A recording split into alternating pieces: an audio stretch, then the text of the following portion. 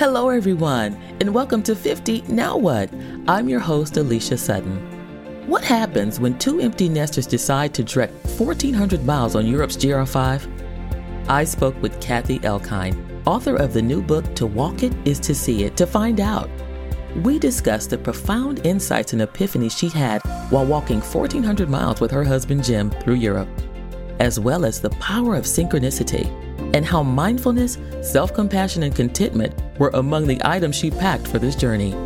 This was a wonderfully inspiring and spirited conversation that has me seriously thinking about taking a gap year for adventure myself. It's never too late to have the adventure of a lifetime. Let's jump into it. Kathy, I'm glad to see you again. I've been looking forward to really talking to you, getting this all down. And well, we'll just go ahead and start. Kathy, your book, To Walk It Is to See It, has become my summer favorite. So thank you. And before we get in, there's so much we can talk about in the book. Why don't you tell us a little bit about you first and let us know, how are you doing and how's life been? Thank you for having me. I'm very excited to be here. Let's see, right now I'm 63 years old, so I'm getting on, but and I've been very privileged to have a wonderful life. And back in 2018, my husband and I went for a long walk, and then I came home and wrote a book about it, a memoir, first time. And that was a totally different adventure of writing and then an adventure of publishing. And I'm all about being excited for the last third of my life. Love that. Love that. And your book goes into you have a lot of very profound epiphanies and deeply profound insights that come to you during this journey. And you very humbly say it as a walk. It's like 1,400 miles, 2,300 kilometers. It's more than just a little walk. But before we get into some of these other very profound insights that you have, I think for my listeners especially, we talk a little bit about some of the preparation that goes into taking a journey like this. It's not, you didn't just do it on a whim. You clearly prepared for it. And it bears noting that you and your husband, Jim, have very physically active lifestyles anyway. You hike, you ski, you do it all. And, Jim's lovingly known as the ski maniac in your family. We say that with love. But how do you prepare for this? There's physical things that you do to prepare and also resources. Let us know, how do you do that? What is the GR5? Why don't we start there? Okay. The GR5, the French name is the Grande Randonnée 5. I think I said that correctly. So in Europe, there are many more walking trails all through Europe, and a lot of them are called Grandes Randonnées, which means grand trip or grand walk. And as you said, Jim, my husband, and I are very outdoorsy people. He is a little bit more hardcore than I am. He can go further and he can bike faster and all that kind of stuff. So we were looking for an adventure that we could both be happy doing. And we had just moved from Massachusetts up to Vermont. And so we thought it was the perfect time to take an adult gap year. It wasn't a whole year, but just to pause in life. And we asked many, many people, what's a great adventure? And we heard a Frenchman that we had just happened to run into. I'm big into synchronicity. He told us that I'm walking the GR5.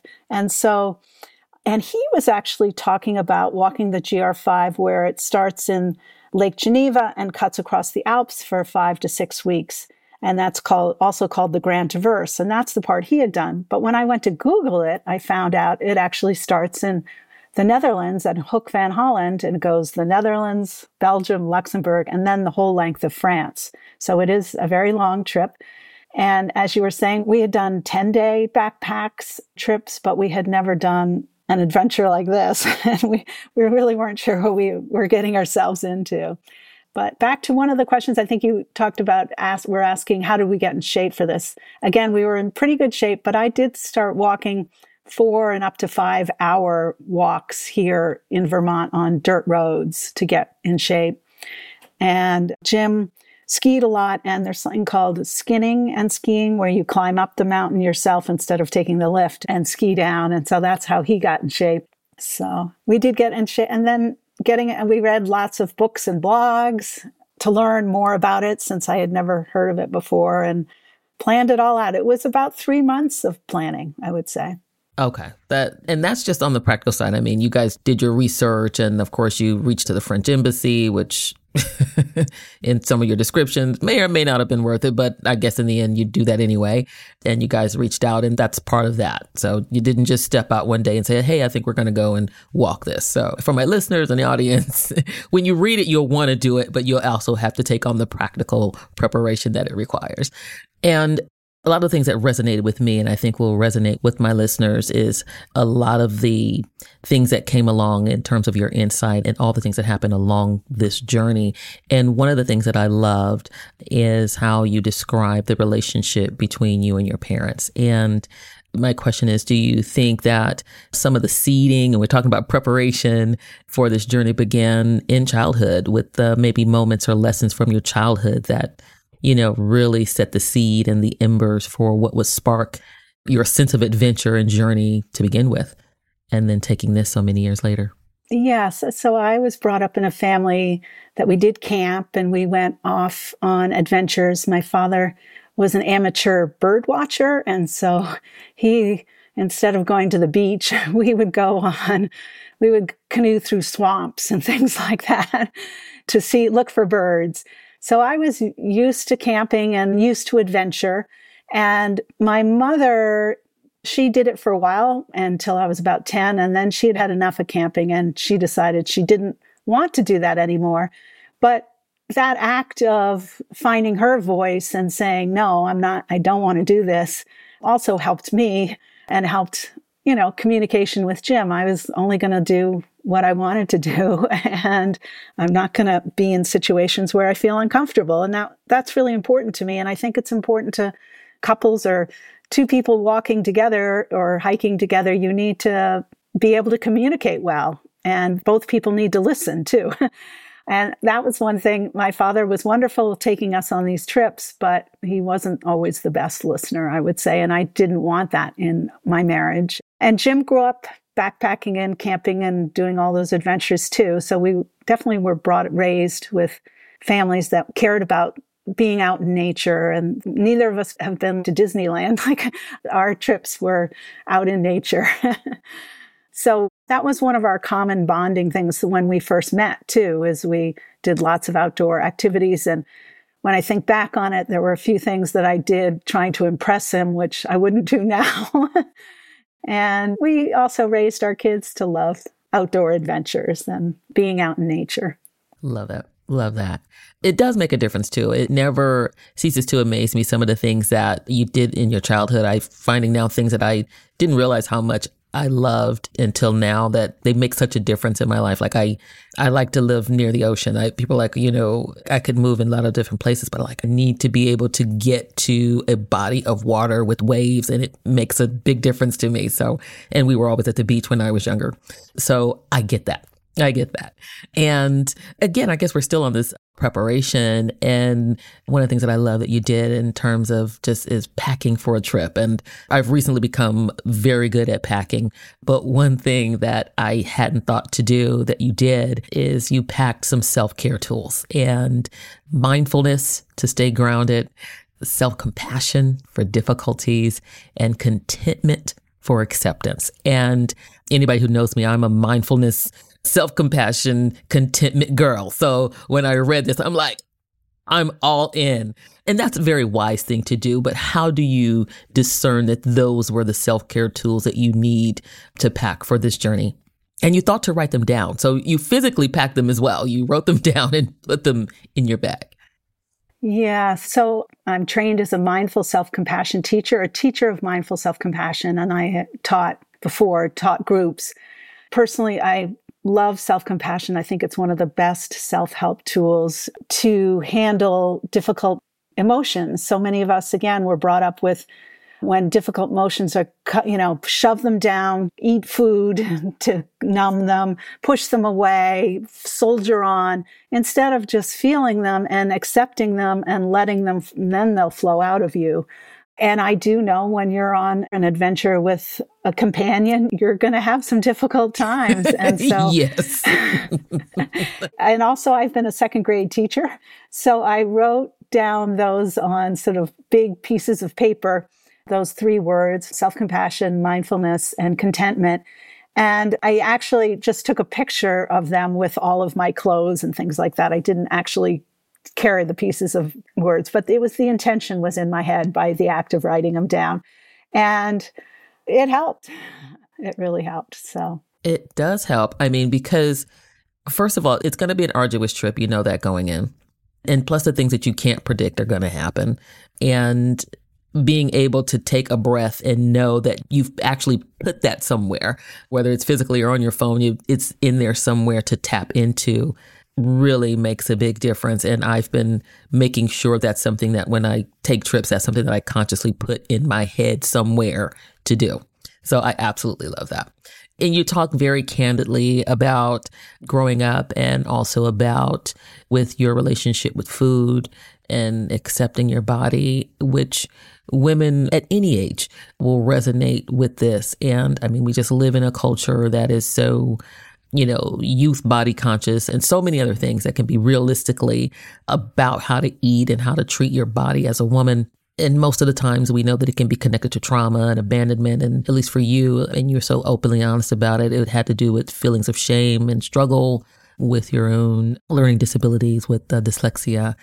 How did you come to equate shame to emptiness and food as a source to fill that emptiness? I thought that was such a wise perspective to have. And tell us a little bit about that. As with anything, reflection grows over time. And so, I had dyslexia and I used to eat to numb and soothe the feeling of shame of not being good enough, not being, most little girls learn to read and I wasn't learning to read and I was pretending that I could read. I was very good at pretending. So I used food. And it really actually wasn't till probably I was studying to become an eating psychology coach when I realized that I knew I was using the food to numb the feelings. And then also when I studied to be a teacher of mindful self-compassion, that I was reading Brene Brown and she talked about shame, and the antidote to shame is self-compassion. So when I was writing some blogs about that, the way I write is I put myself back into my body as a young kid and I just felt empty.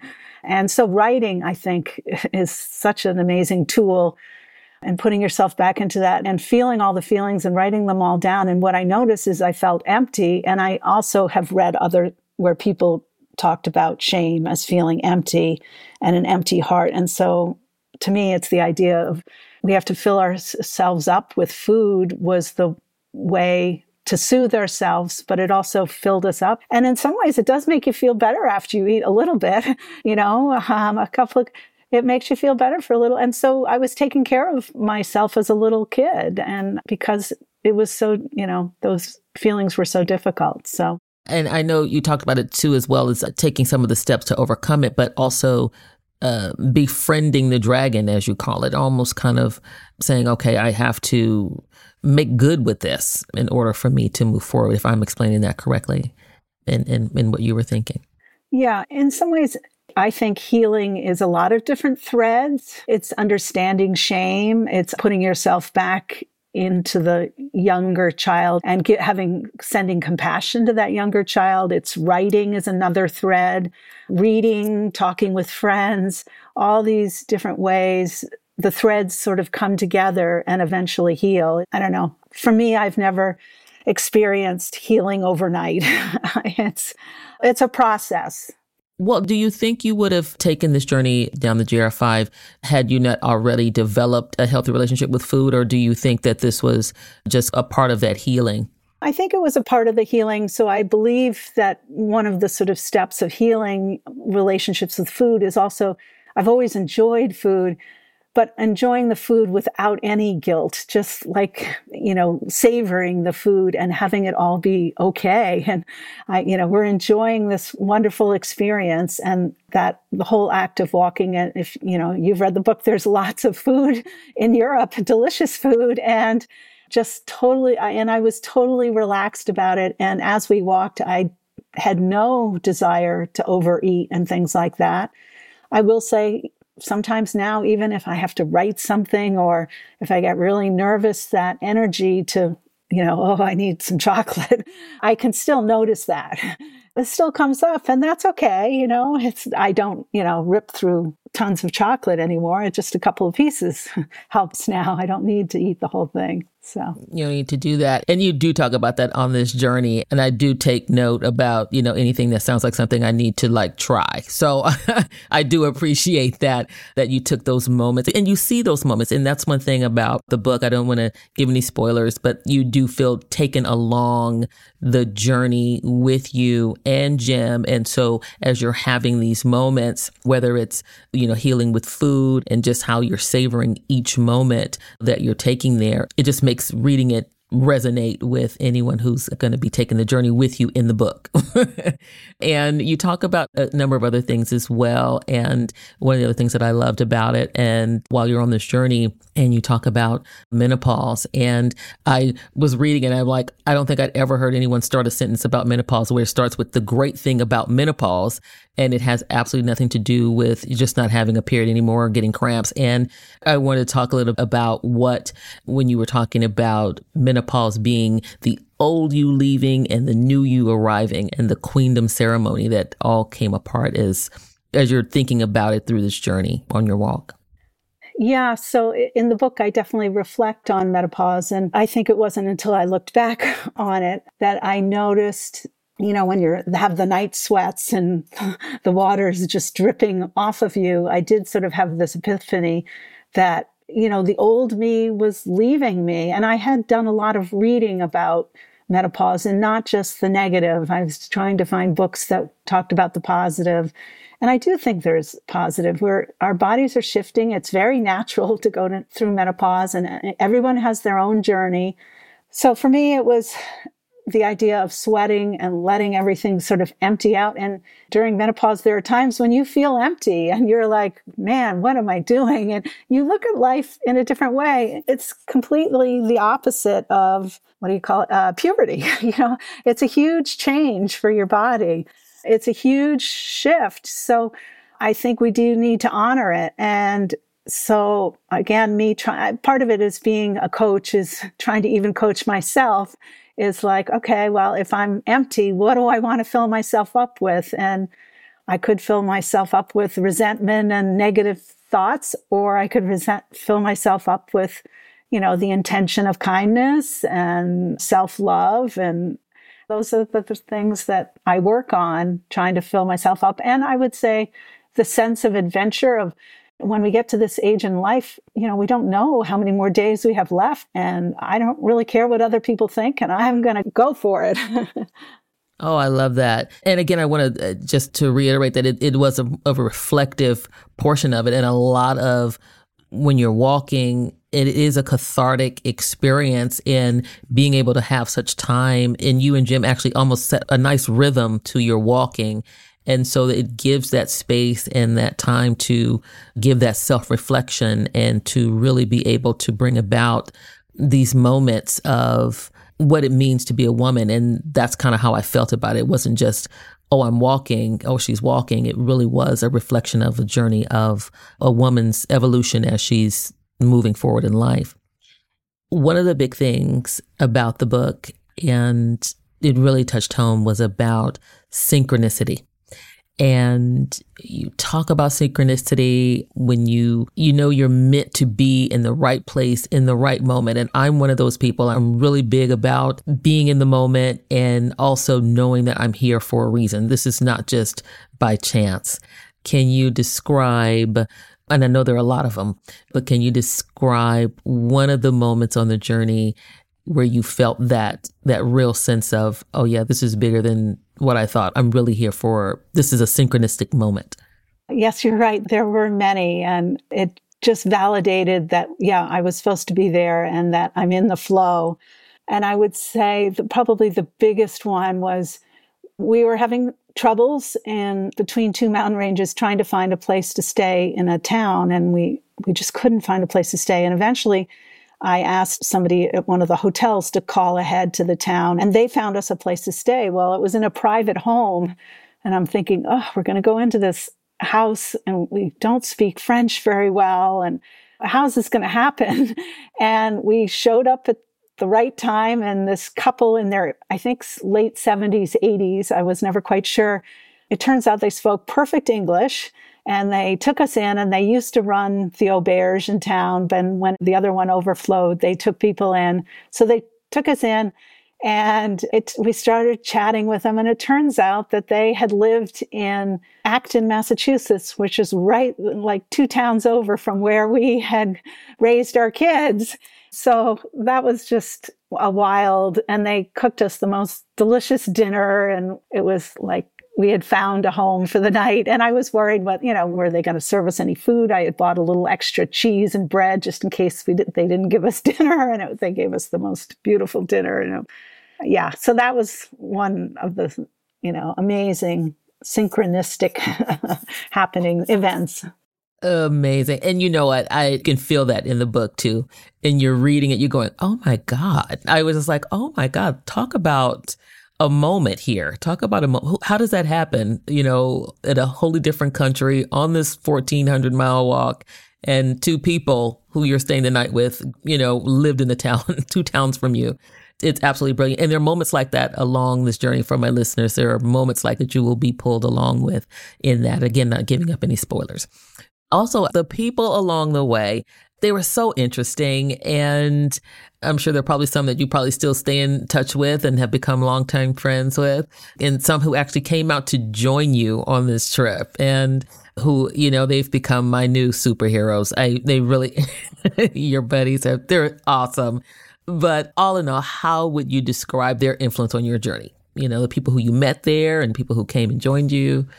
I think I understood, even at a deeper level, the importance of talking to people from other countries and hearing their points of view and understanding the walking culture in France. I mean, it's the people that walk in France, they feel like it's their birthright to walk. And many, many villages have, hostels and mountain refuges where it's very inexpensive to stay, and gîtes, inexpensive to stay.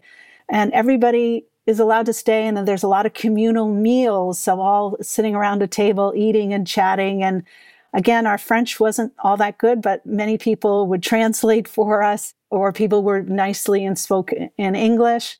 And as far as having our friends come and join us, we had Margot and Todd come for a week and join us, and that was wonderful. And I just had my book launch last week, and they showed up, and they were like rock stars. Yes. I get it. Yeah. They deserve it.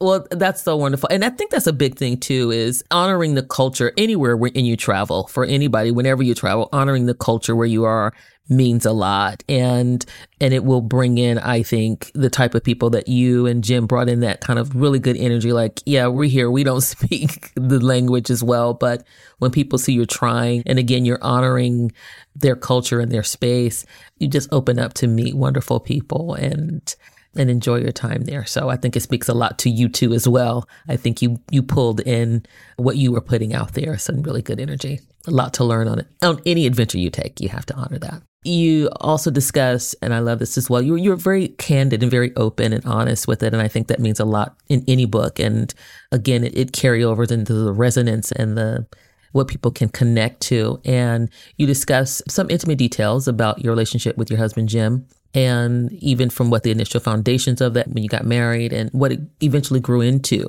and evolved into. And so my question is, what expectations did you have about this journey? You thought it would evolve your relationship or have any impact whatsoever? It's funny. I wasn't really all that nervous about it ahead of time.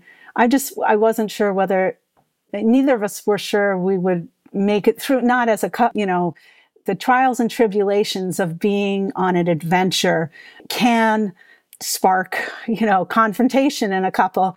But what we found, and which totally surprised me and I loved, is that in some way we became more united because it was like the two of us against the world, not against the world, but, walking through the world.